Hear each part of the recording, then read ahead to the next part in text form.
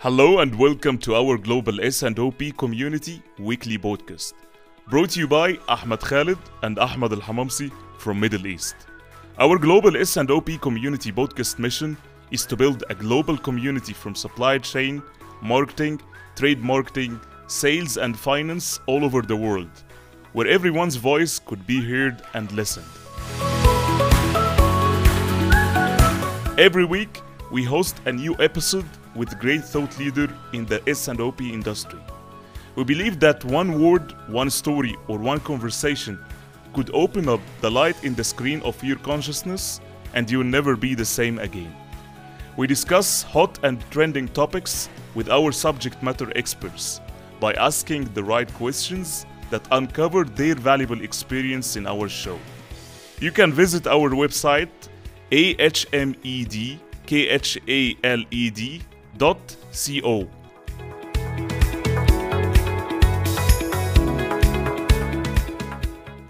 Stay tuned every week with our Global S&OP Community Podcast.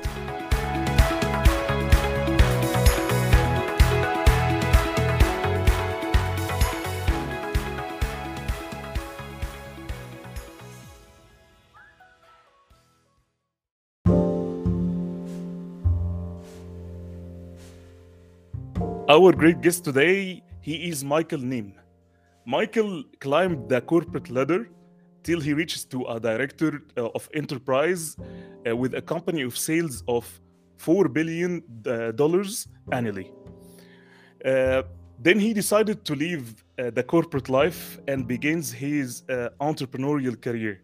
He starts his own franchise agency and partnered with a global trends almost 2 years ago. He's an amazing entrepreneur, and I guarantee you he's very fabulous broadcaster. I want you to go and check his broadcasting on LinkedIn and his amazing content all over the platform. He has a very great content to be followed. I'm asking you also to go and check it. He worked with different types of companies and industries, and his main focus always on helping consumer brands to drive operational transportational cost, eliminate manual process, and mitigate risks and increase profitability. He is the CEO and the founder of Midwest Consulting Company. May I ask you to just welcome with me, Michael, please?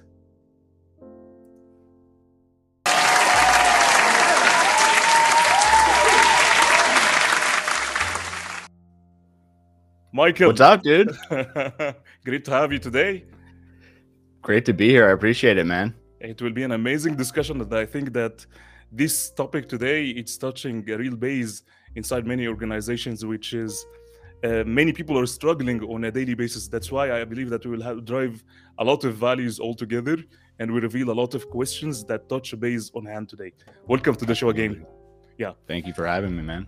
Great to see you. So the first question that let's warm up, and I'm asking also our audience today just to engage with us. If you have anything or any question in your mind, please engage with us and let us know your opinion or any question in your mind. So I don't like to say that how to smash the silos or how to crash the silos, because silos will be there. But my philosophy, and I hear this from one of my friends, say that each function, they have silos and they build the silos more and more and more. The game is how to reconnect, not to smash the silos, how to reconnect these silos together to serve the business imperatives. What do you think about this philosophy? I mean, you just said it. I mean, there's going to be always silos, right? But it starts getting, listen, I'm not here to, in these larger organizations, listen, I can't really reinvent the wheel on that, right? But I can, but what I can do is, that's where my focus went into, these emerging growth stage brands that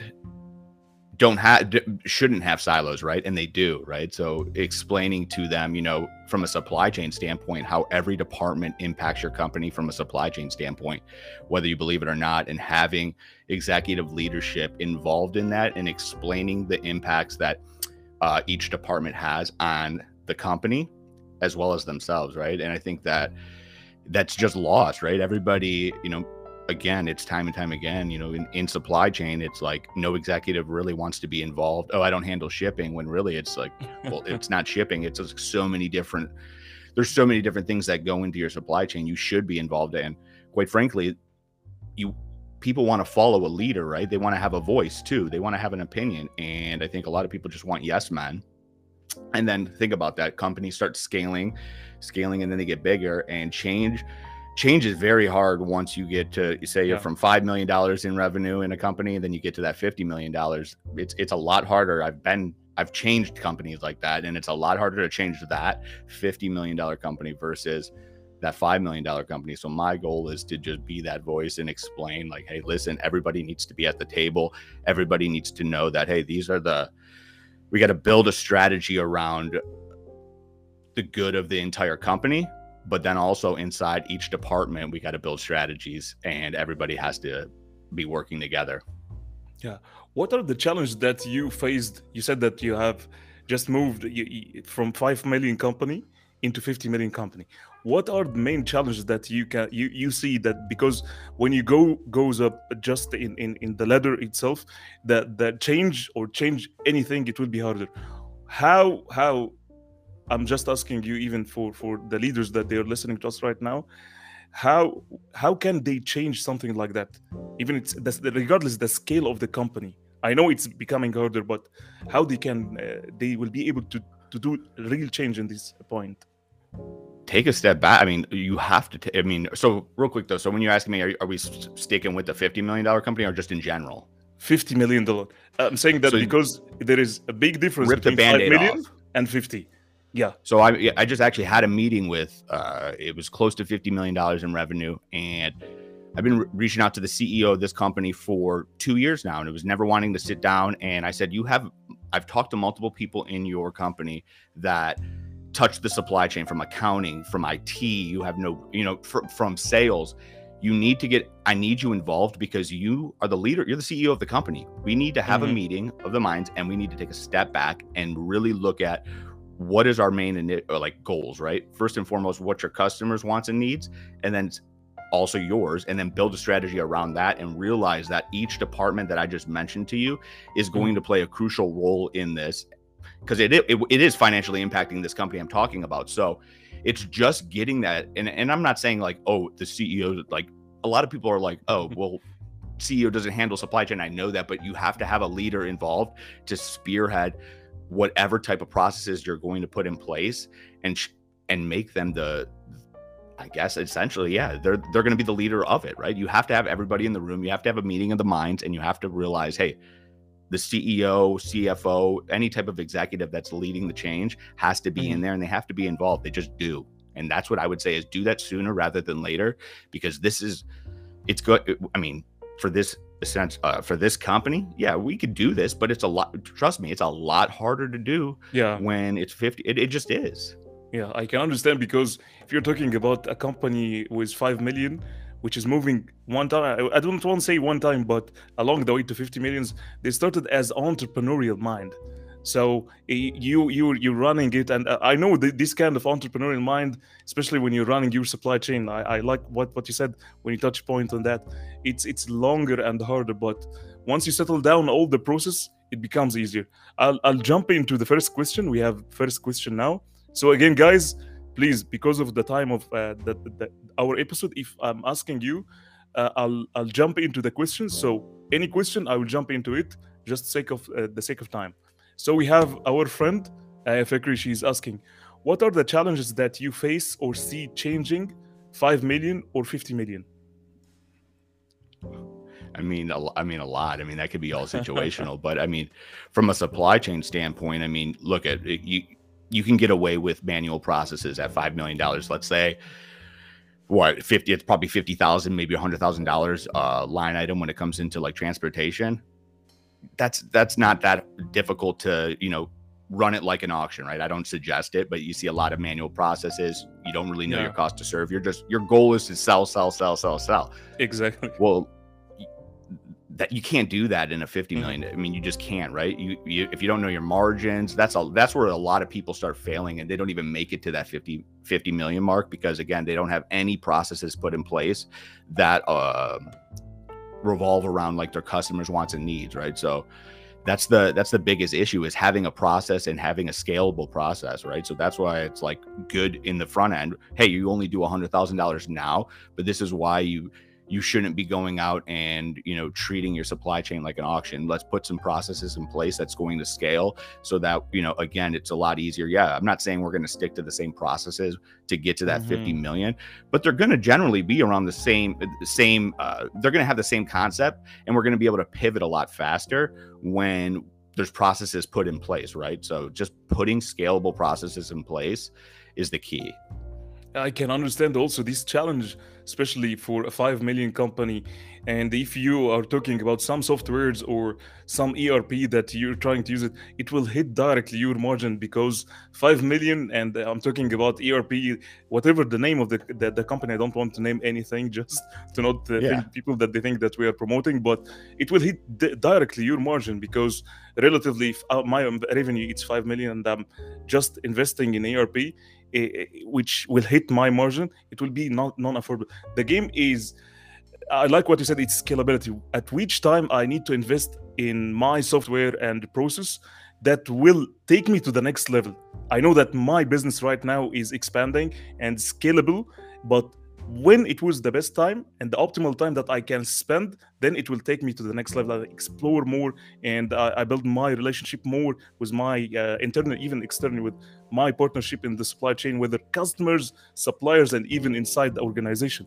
This you just hit it right there, though.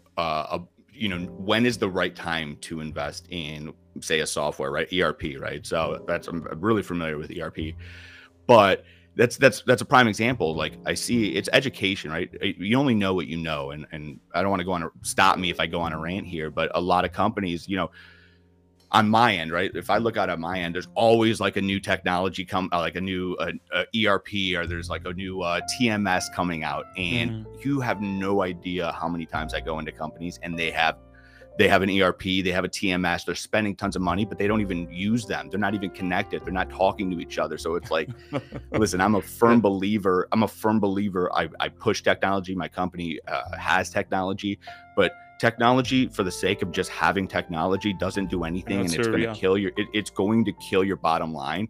Listen, figure out, have some processes in place first, because I know companies that have zero technology right now, no ERP, no TMS, but have processes in place that literally blow out any company with technology, and they're saving a ton of money just because they didn't have to invest at that time, right? What is crucial for your company at that point? And I think that comes back to us, right? On my side, we have to be the person that educates our customers, saying, hey, we're not going to just give you a technology platform because it's going to benefit us. I'd rather lose the sale than sell something to someone that's only going to add to their challenges. Yeah, because at the end of the day, it's the values to the customer. Yeah, there are sometimes values that you need to generate to the organization, but think always directly to the customer, relate everything, how you can add values to the customer. That's why these companies, that they're very sustainable and moving and expanding, because they think firstly about their customers. Yeah, you have to. How do you get sales, man? I mean, for sure. I mean, if it's not about the customer, you got nothing. Exactly. I'll move to the next question. I hope that we answered you, Aya. So we'll move into our LinkedIn user, the technical challenge that we have always. But anyway, I'll ask this. How as a leader to deal with the organization restructure? As we know, with the current economical situation, a lot of organizations escape to restructure instead of fixing the core of the problem. It's a very nice question. Yeah. I'll let you answer that one first. I'm trying to think. It's a good question. So if you're talking about a restructure, you have to ask yourself, I'm not sure who is there, but I will check after who is there about LinkedIn user. But if you're talking about restructure, I believe that you have firstly to understand, why do you need the restructure? Because of what? Because it's not just the restructure for restructure. Any restructure will happen because some gaps inside the organization. You need to add value for something, right?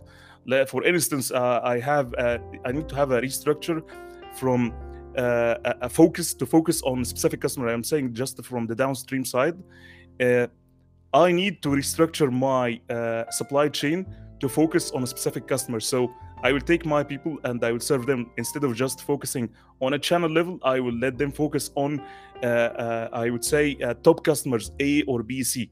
So these kind of things you have to understand. Why do you need the restructure itself? And what is always I'm saying this, what is the cost of this restructure versus the benefits?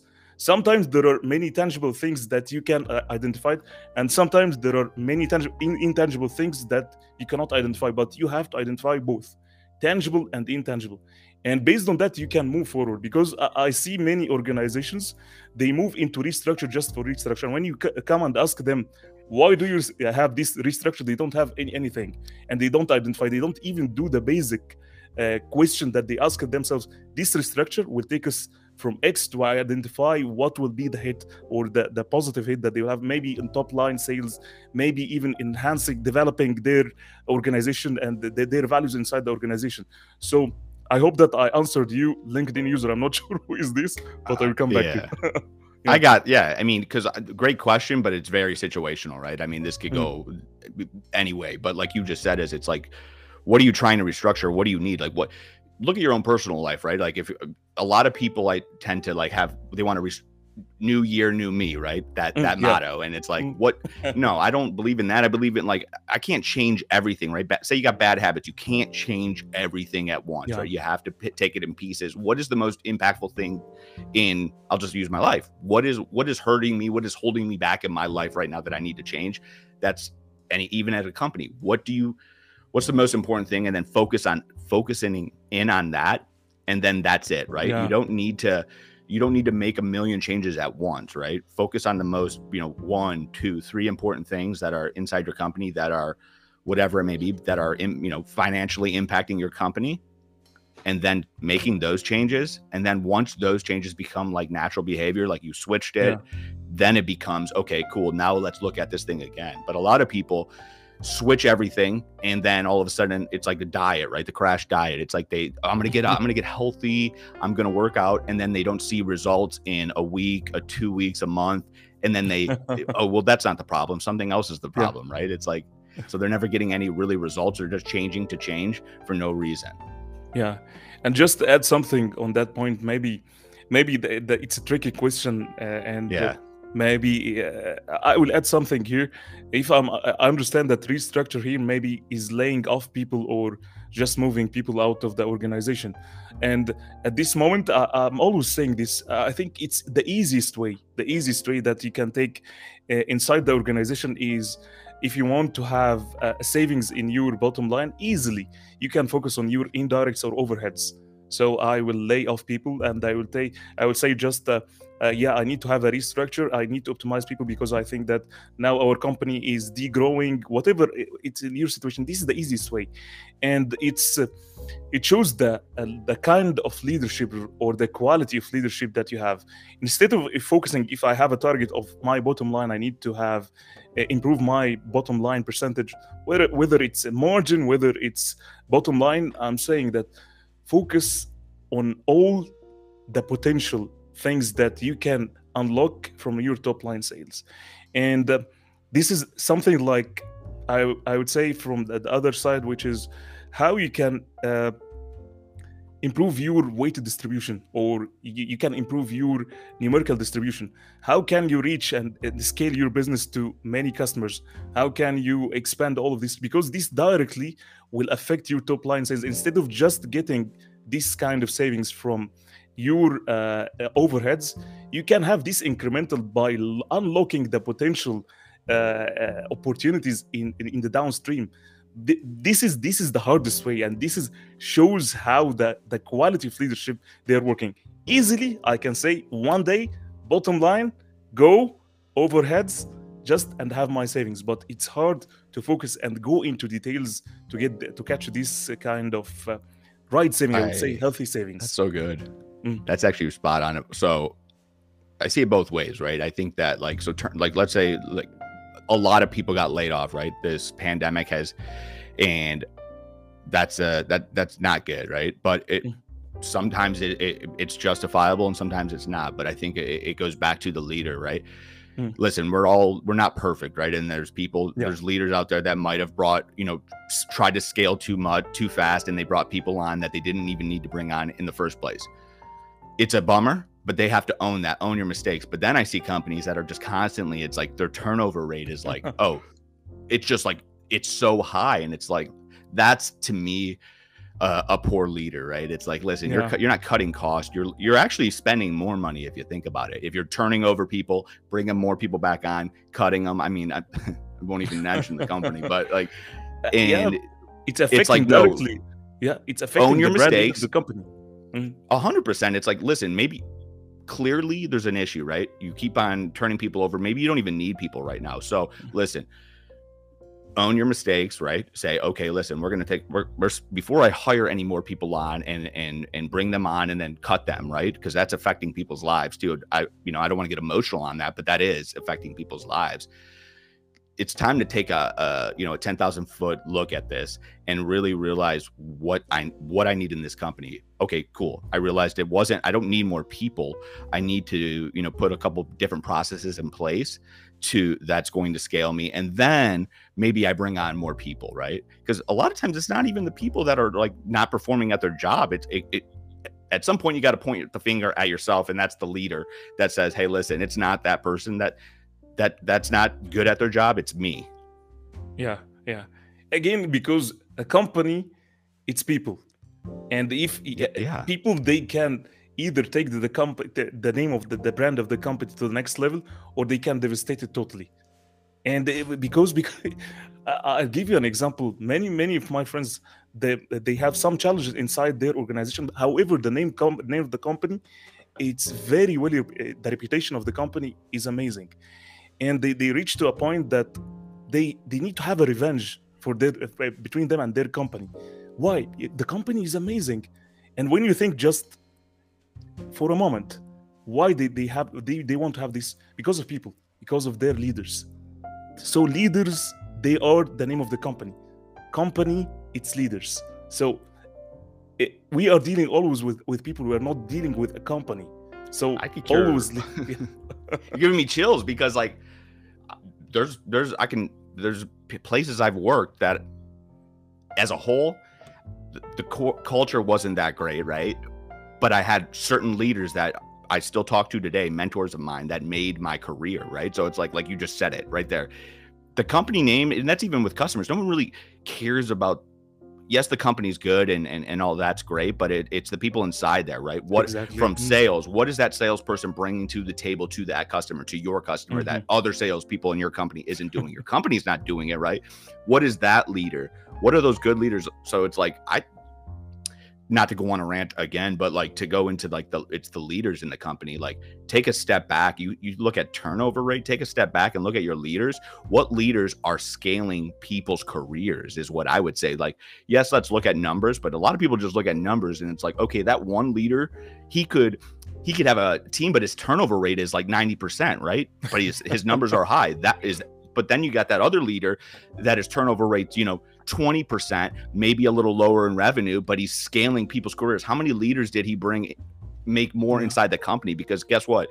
Numbers are not the only thing that scale a company. One person doesn't scale a company. More leaders in a company scale a company. Yeah, exactly. I'll jump into our friend 3. She's asking, CEO has a part because if sales are down, they want to know why. And where is the bottleneck? Is it raw materials? Is it pricing? Is it training for sales? Definitely 3. Yeah, that's why it is a part from the organization itself. Definitely training. Yeah. I see a lot, but I see a lot, but like, it's everything, right? But I think, from my own personal, I don't go when I'm meeting with companies. I'm not necessarily. I'm not. Trust me, it is the training. I think a lot of people lack that, but that's not. I'm not going to go down that rabbit hole just because that's not my thing. But I think it starts from a supply chain standpoint. Sales are down. Well, okay. Do you have any type of visibility into your key cost drivers that are specifically, going to target certain things. Why are sales down, right? Customer profitability, all that stuff. Like, why are you missing sales? So a lot of times it's not knowing your cost to serve, right? It's like, why? So the process is right now, okay, cool. We're just going to continue to reach out to brokers, carriers, and get the cheapest rate, right? That's going to drive up margin. Well, not necessarily. You're diluting your buying power. You're treating it like an auction. Take a step back. Do you know your cost to serve by customer, by location, by SKU? Well, no, we're just guessing at that. Well, boom, right there. I can guarantee you just little stuff like that can increase your bottom line. But knowing that to structure your pricing better is key, because especially if you're a commodity, I work with a lot of like, emerging growth stage CPG companies, and there's tons of protein bars out there trying to get into big box retailer, right? How do you, and those guys, I hate to say it, but it's like, they care about money. They have tons of, like, Walmart, right? Walmart has tons of protein bars coming in there. How are you different? Well, it's going to be through your supply chain, right? And that not knowing how to properly allocate transportation cost into your pricing model is a huge financial impact, right? It could break a company. You could lose. I've seen it literally destroy a company that could have just tweaked the pricing and know it. It's like, but no one, again, it goes back to, that's the CEO. Like, the CEO needs to realize that. And I'm not saying every CEO is supposed to be the smartest person out there, but knowing if someone came to the table and said, hey, listen, do you know your cost to serve? And, they said no. Well, okay, cool. Acknowledge that. And now it's time to switch it. Cause that's where it really, I stuck with the pricing part, but that's a huge issue why sales and margins are down. Yeah. And especially if you're talking about transportation, you open something here also. I see it as struggle when it comes even to the distributors or distribution side. When you're serving multiple ship to points, when you have direct stores delivery, and people, they ignore all of this, because when it comes to, you need to have the cost to serve, as you said, and the orders that you will have, and the service level that you will have, how much you will have in that point, and even how much you will be able to serve. This needs to be optimized. And I like what you said, because one time they'll have a hit in their transportation cost, because the number of fleets that you have it on a daily basis, regardless the size of the business, or the size of the trucks, or the size of the fleet, but this is money. How you will be able to optimize this? This is the right questions that needs to be asked, even not from the CEO, but even from the organization itself. What are the elements of our cost inside it? But here's the thing: it goes back to, like, this is why you need the CEO, right? If we talk about, this isn't even sales training, but like, again, from a silo standpoint, I talk to many, believe it or not, you get to a point where there's a lot of sophisticated supply chain managers that I talk to that realize that, right? But even they, Mike, man, we want to switch this, but our CFO says we got to drive costs down, and knowing your cost to serve can definitely drive cost out and increase. It's a scalable model, but it's not a quick model like that, right? They need to go out to RFP everything. They don't even have the volume, but it's like they want to make the change, but it has to come from the VP of supply chain. A close mentor of mine once said, go where the money's at, Mike. And she's very, she's VP of supply chain at a $500 million company. And even she said, go where the money's at. And they need to be involved to realize that, right? Like, you don't hire supply chain managers. Even the most sophisticated supply chain managers weren't hired to know the ins and outs of your pricing model, right? The CFO, or if you have a CFO, or the CEO needs to be involved in that, because that's their job. And they need to be involved, and they need the supply chain guys or girls to be in there to know from, an operational level how they can, make things work. Yeah. Okay, we'll have the second question from our friend Karim Al-Komi. He's asking, do success behaviors and attitude of people change from 5 million to 50 million, or is it the same at all scales? Yeah. I mean, prime example. We've all been there, right? I mean, I can admit it. Like, my behavior, just in the corporate world, right? I tend to, everybody, I say everybody, but I think gets a little bit of ego, and it gets in you got to cut it off. And I think that interesting with me is, I started with a company that was franchise based out, right? And my owner of my franchise was the CEO, or not CEO, the senior vice president of sales at corporate. So I watched us get acquired, go corporate. I watched us go from, I think we were like 250 million, small office, and we scaled. Now they're like $4 or $5 billion, right? And I watched the culture change. I watched changes happening, right? But I saw it firsthand. The first 3 years, smaller feel, everybody had like a say, and then I just watched it as we got acquired.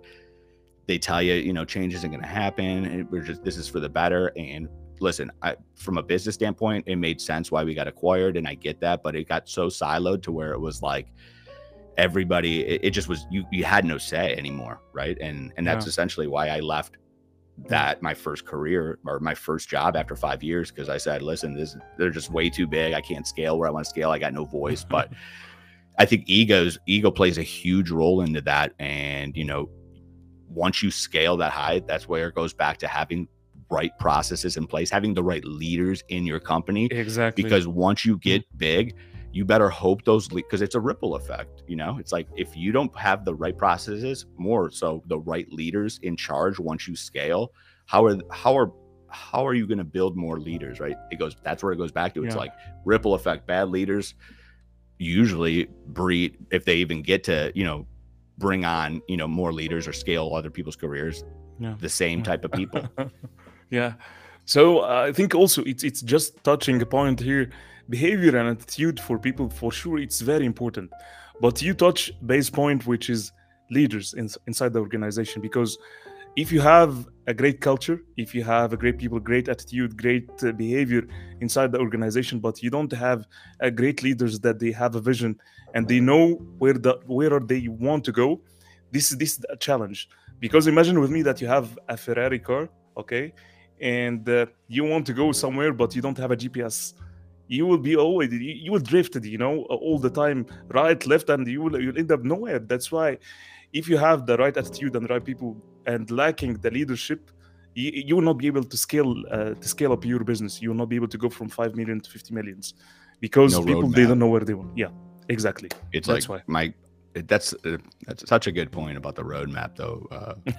Yeah, I mean, it's funny. I just brings back a memory of mine.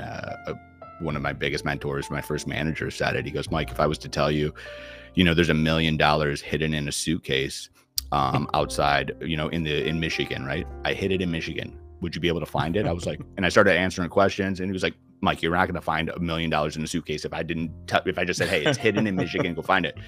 He goes, my goal is to give you a roadmap to where you want to go. It's going to be a lot easier to find that $1 million. So it's all about roadmap. And I do want to hit on something. You said culture. I think the biggest thing is people preach culture a lot. Culture can be different in everybody's eyes, right? Like, for instance, some people want to make a ton of money and that's all they care about, right? I think a good leader, a good leader knows that they have to treat everybody different. And when I say different, it's like you have to know the wants and needs of your team. Yeah. What is Mike's wants and needs? What is Ashley's wants and needs? And that's how you build a scalable team inside an organization, right? Focus on your team and their wants and needs. Then that's when it becomes dangerous in a good way. Yeah. Michael, just one question came into my mind that I believe that everyone in the business has a personal interest, right? Everyone, because we're human, for sure. This is something that 100%. We all know. But now how we can treat this if we have some personal interest? How can we overcome this personal interest and just let everything like business interest in the first place, not our personal interest? Because I see this inside the organization. What is your experience in that? So you're meaning like put aside my own personal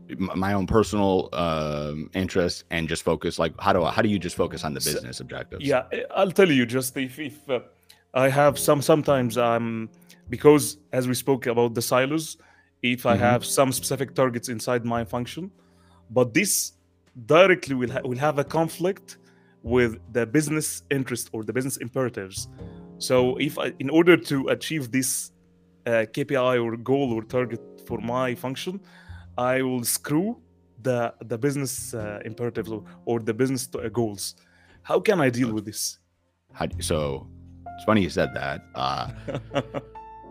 Another personal experience of mine is I was a pretty new leader. I got moved from Michigan to Wisconsin. I was running a team. We ended up winning this like really large RFP, right? And it was like $30 million, and great for my office, you think, right? And, you know, I had a baseline, and I had to go so much percentage above my baseline of margin.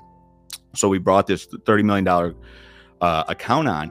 And for the first 6 months, it was a big name. So it was great for like our company in general, right? We just started going corporate, no more franchise model. So it was a huge name, right?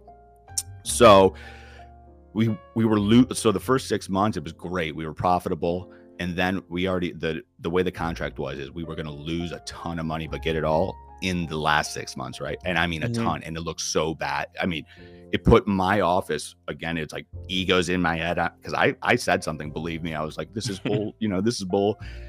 It made my office go from 1 to 0 last. I'm a new leader. All my people are hitting their mark, right? But now my office is last. I took that kind of bad. And then I remember I had a couple discussions, and I realized, listen, either way I look at it, right, it's going to, the company needs this company because it's a huge power name, right? It's a powerful name. It's a brand. It's a huge company. We need it. It does well for my company. This is an ego thing. I had to come to terms with that. I said, you're just mad because on paper you need that little number to make you feel good, right? When realistically you have a newer rep that just brought on a $30 million deal that's going to impact our company as a whole to the next level, which is awesome. You have 5 new reps that have hit their year-to-date goal in 6 months. That's huge. Start looking at things like that versus my own personal ego that was, hurt because I went from 1 to 0 on paper because of that, right? And realized the little wins that I'm doing, the impact I'm having on my team's life from a positive standpoint. And at the end of the day, that was the right thing to do when it came into the greater good of the company. And I just had to. Does it hurt? Yeah, because again, I didn't win that President's Club for the new manager, but I got over it, built a team, and again, I'm human. It definitely hurt. It wasn't like I was naturally like I am now, and I'm just like, oh, that's great, right? No, it was. I shook a couple branches up, but it's just having the self-awareness to take a step back and realize, okay, this is the pros of this. This is the cons. Which way are you gonna go? Yeah, because you asked yourself the right questions in that point. Because some people, again, we spoke about the silos, that they think in silos. I don't care about what you're talking about. I don't care about what's happening in the business as long as my targets or my KPIs are achieved. And I think that, again, a big role is played here by the leaders inside the corporation. When it comes that there is always, as we spoke before, Michael, which is conflict will be there all the time. Conflict will be there. But now, what is the role of the leadership inside the organization to manage this kind of conflict? And when it comes that I don't know what will be, I don't care about what's happening in the business. I believe that the leadership, whoever in that level, executives or the CEOs, they have to step in and resolve this conflict.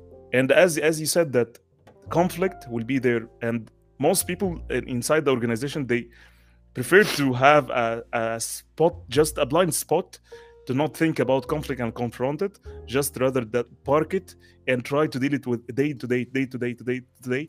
And at the end of the day, they will find themselves in a closed corner, and they will not achieve. Rather, they achieve the business goals, neither even their functional goals. That's why I think leadership Conflict's is playing good. very important. Yeah. I think this might be the most important thing that I talk about on here. Conflict. I think that it's the reason why I scaled my career, right? I mean, don't get me wrong. It definitely definitely had a lot of tough conversations that people did not like, but it was like, who's this person? You know, I didn't care who you were, if you were the CEO of the company or not. It's just the way my mindset, you put your pants on like I do. If I had an issue, I'm going to go about it, and I want to have this conversation. This is what I'm feeling, right? This is what I think is do you want a yes person or a person that really wants to drive change, right? And I think that goes for anything, right? I mean, we were talking off stage, but it was like, conflict needs to be happening, right? But as a leader, you have to make sure that your team, your people know it's safe to have this conflict with you and other leaders, because at the end of the day, people don't want to lose their job. People are afraid. Not everyone's going to be a Michael Nemi and they don't care, right? That's you just got to realize that, right? They're afraid to come to the table and say, hey, I don't agree with you, but I don't want to say that because I'm afraid to lose my job, right? I think so. It goes back into the leader of the company, the leaders inside the company need to make their people feel safe. And it's not a ping pong table. It's not like, you make a ton of money. Make people feel safe that they have a voice, right? Not to say that you're going to take every idea. You might not take any of their ideas, but you'll never shun someone for having some type of idea that's going to press your own ideas, right? As a leader, embrace that. That's how you open communication. People feel safe. People want to talk. People start collaborating. Things are better. And that's just in general, right? You don't have to agree either. Having conflict, and it's like, you don't have to agree with someone to be able to have a conversation. There's a lot of people I do not agree with at all, but I opened my eyes to, even though I don't agree with these people, having the conversation, feeling safe is a good thing for just humanity, dude. Yeah. I mean, sorry, I get passionate about that, but it's like, more people need to put the emotion aside, and start thinking about things logically and realizing like, hey, listen, you have to make your people feel safe inside companies. I don't care. It's just the bottom line, or you're never going to have a true, I mean, I want to say scalable company, but you're never going to have people that really, you're never going to have people, you're going to have a bunch of yes people. Yeah. Because I'll tell you, especially in conflict, and I do remember Chris Voss. If you know Chris Voss, he has amazing book. I read it, which is Never Split the Difference. And when it comes to managing the conflict, he said just try. Conflict will be there even when you have something, and you need to negotiate rightly. And most people, when they come into negotiation just to listen, they cannot separate the problem from their emotions. And most people, when they got driven by the discussion, they got driven by their total emotions. And if you just have a zoom out view, and if you record the discussion, you will find that they are not focusing even in the conflict. Everyone is trying to convince the other by his stupid idea. With my respect, you got my word. This is my idea because this is how we function. This is my idea. But hold it for a moment. Sometimes we are mistaken. Sometimes if just we listen for a moment, we will resolve this conflict. Conflict will be there, but what is the quality of the discussion that we have between each other? How can we take it to the next level? How can we remove any personal interest from the discussion? How can we focus? Lead with logic. Lead with logic, speak with emotion is what I say. Lead with logic, speak with emotion, and listen. And this is the power when you listen. The essence of that. And I used to be like that, honestly. When I come, it's still a bad thing for me. Yeah, listening. It is because again, we are human. But how you control yourself? This is the game. How you can be able to control yourself? Hold for a moment, listen, just calm down, and take this kind of conversation to just find a solution, not just to argue. Because I see it. This is the best way for the business, and the other way, this is the best way for the business. But is it or isn't it or no? We don't know. I walk away from a lot of conversations. Like, it's funny is because, like, it goes back to ego, right? Ego is a huge thing. It's like, yeah. And I still, every day, it's a learning experience for me, right? I tend to, because I am so like I want to challenge things, right? It's like, it's funny, even on this show right now, you just struck a chord with me, and I'm just like, how many times do I even to this day, I think that I look at things logically, right? I say emotions make you emotional, logic makes you wealthy. And I'm laughing in my head because it's like, how many times even this year have I thought it was logical, but was it really just my own point of view? Because again, it's Yeah. that's crazy. I'm thinking about it like, Yeah. thank you. You made me think about it in my own personal life. Please, thank you.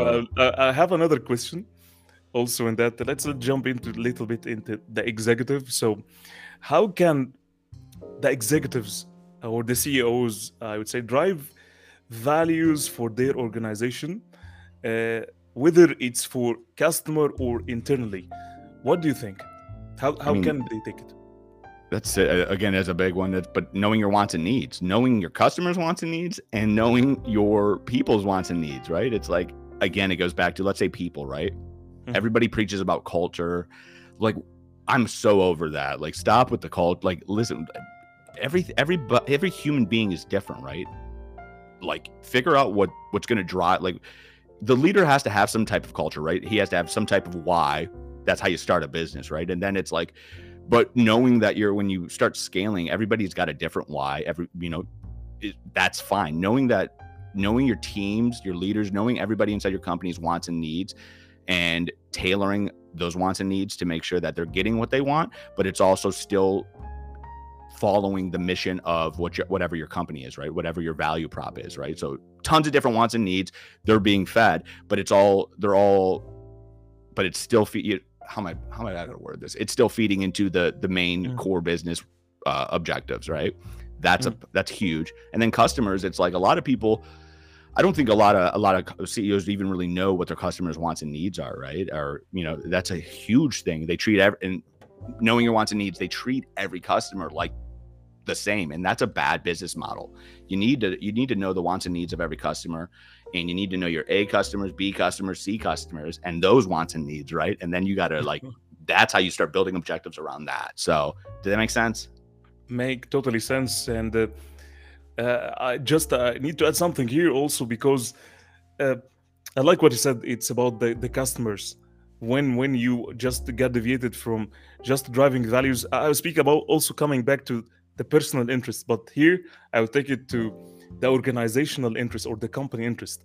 When the company interest is also above your partners in the supply chain, or your partners like customers, like suppliers, it's all about you. This is the first pitfall for the organization. So driving values, I'll give you an example how company, they're trying to drive savings in their margins, regardless how they will take it from which step, and what will be the effect of these values. This could be taking or compromising some values from their suppliers, which will affect their relationship with the suppliers. Maybe it will be also from their customers. I need to reduce my inventory, let's say, by X amount, but this will hit my service level or the availability with my customers, and this will put me in another level. So just also, I'm just stressing on this, organizational interest should be the lowest level. And just again, you are serving your customers, you are with your partners, whether suppliers, whether stakeholders, whether shareholders inside the organization. Think by this way, and based on that, drive the values will be driven inside the organization. I mean, it's not that, it sounds so funny because it's like not that difficult. Like, think about it. It's like your shareholders, stakeholders, they don't get any value. They're not going to make any money. Like, let's face it, they're not going to make any money if you're not driving value to your customers' wants and needs, right? And Yeah, it's a huge problem, right? It's like, you don't truly, like, if I start that with everything, it's like, what's your customer? Why do you do the things you do? Is that why does your customer want it that way? Because it's like, well, we need cheap shipping. We need, okay, well, put your buyer hat on, right? So take yourself outside the company. I say, when you go online and you go buy a product, right? I know myself personally, I want easy use, right? I don't want to have to be like, especially like if it's a commodity, I'll go somewhere else. I want to be able to go on, click it, buy it, right? yeah. And I'm the person that doesn't want cheap. I want to have the option to buy. I'll pay more to get my product. I'm needy, right? I'm needy. I want my product here now. A lot of people, my point of this is the company that knows those wants and needs and knows that their customers want options and are willing to pay for those options are the ones that is going to scale again, right? Yeah. It's like, okay, forget what our objectives are. We want to focus on our core customers, right? And they want options. We're going to make this switch. Now they're willing to pay for more expensive shipping, but they want for the option of getting it there faster.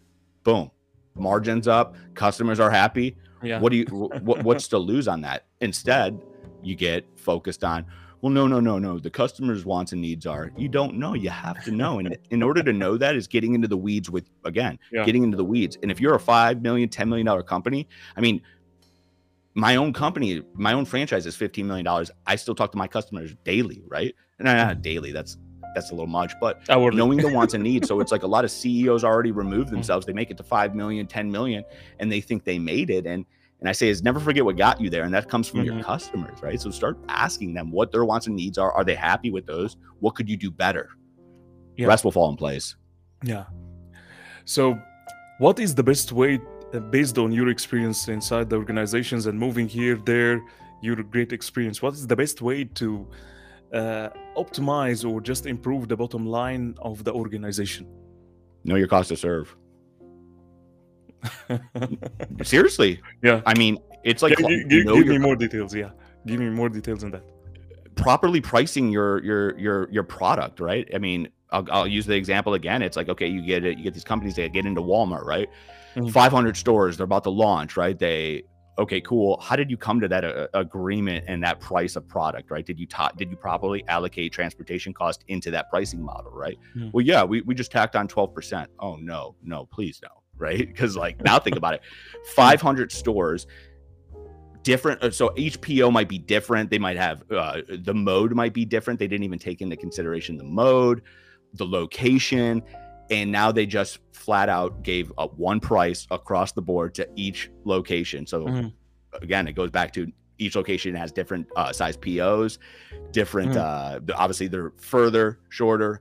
It all plays into effect. So that 12% you just literally allocated transportation cost in without knowing your actual cost to serve by each location of that Walmart deal. Just screwed you. It really, I mean, that could make a break. The make or break of that is the low-hanging fruit when it comes to margin. I think is like, it goes back to, it's like, I don't think that like so for instance, pricing models are all different, right? They might have it might be too late to renegotiate your contract with whatever customer you're shipping into, right? But the point of the cost to serve is knowing, what customers are profitable, really profitable, what customers are average, and then what customers are low and negative, right? Could be negative. And then focusing in on the low and negative margin customers and figuring out a strategy to increase those customers, increase those margins, right? I'm not saying like, listen, not every customer is going to be profitable. And yes, there's give and take. You might have to have some customers, like larger customers, that are going to, be low margin or even negative, but it has to be made up somewhere, somehow, right?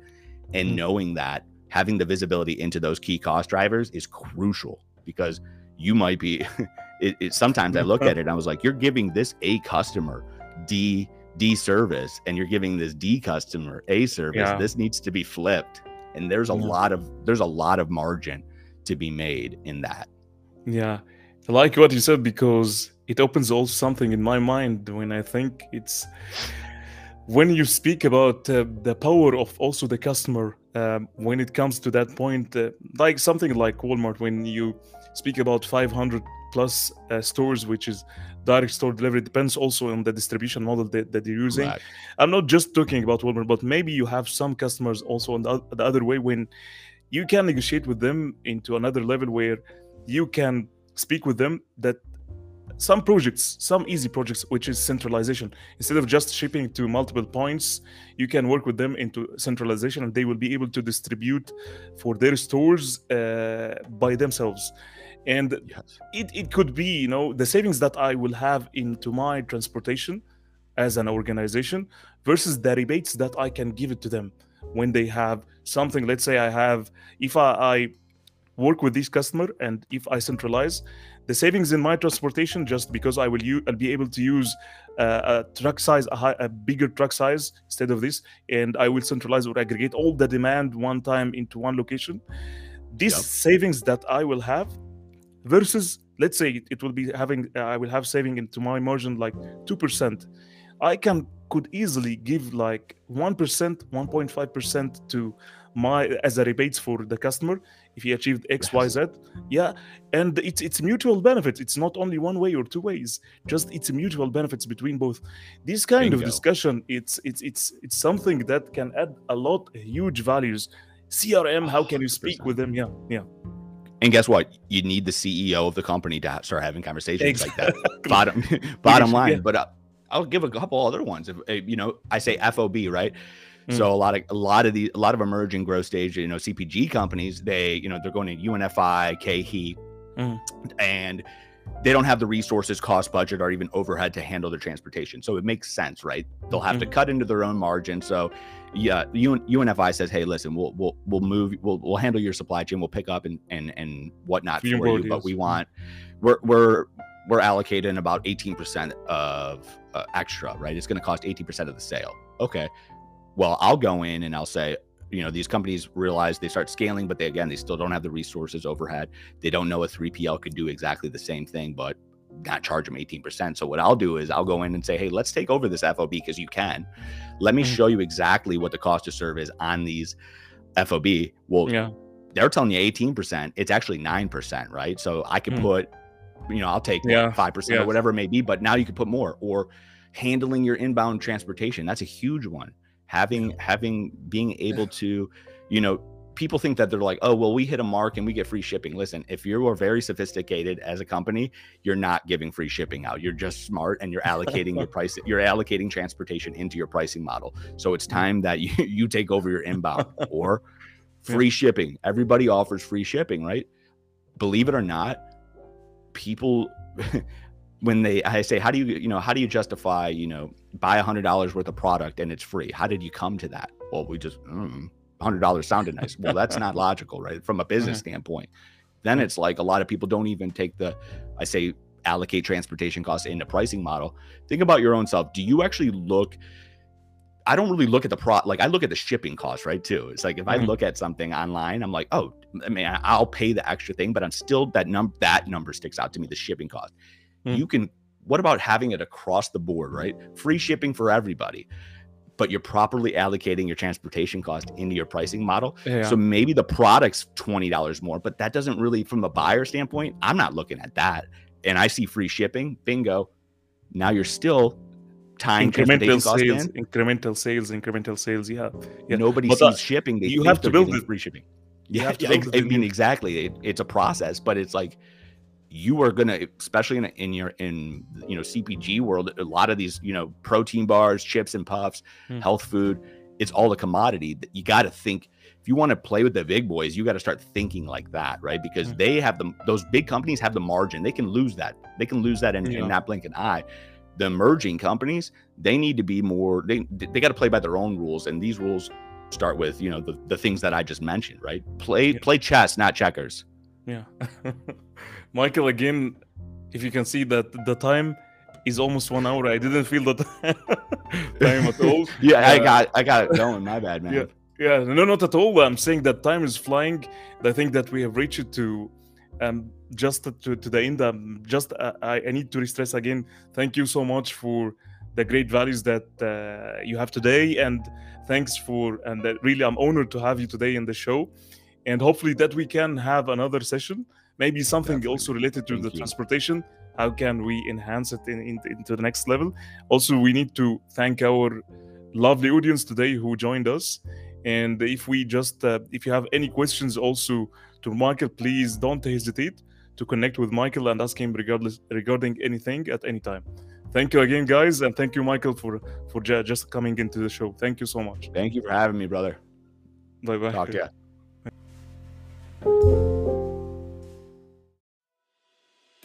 Thank you for listening to our Global S&OP Community Podcast. We hope that you have absorbed some values from this episode. Don't forget to subscribe to our podcast to be notified every week with the new episode. You can visit our website, ahmedkhaled.co or ahmedkhaled.co. We believe that one word, one story or one conversation could transform your life. Stay tuned next week with a great thought leader in S&OP. Have a wonderful week ahead.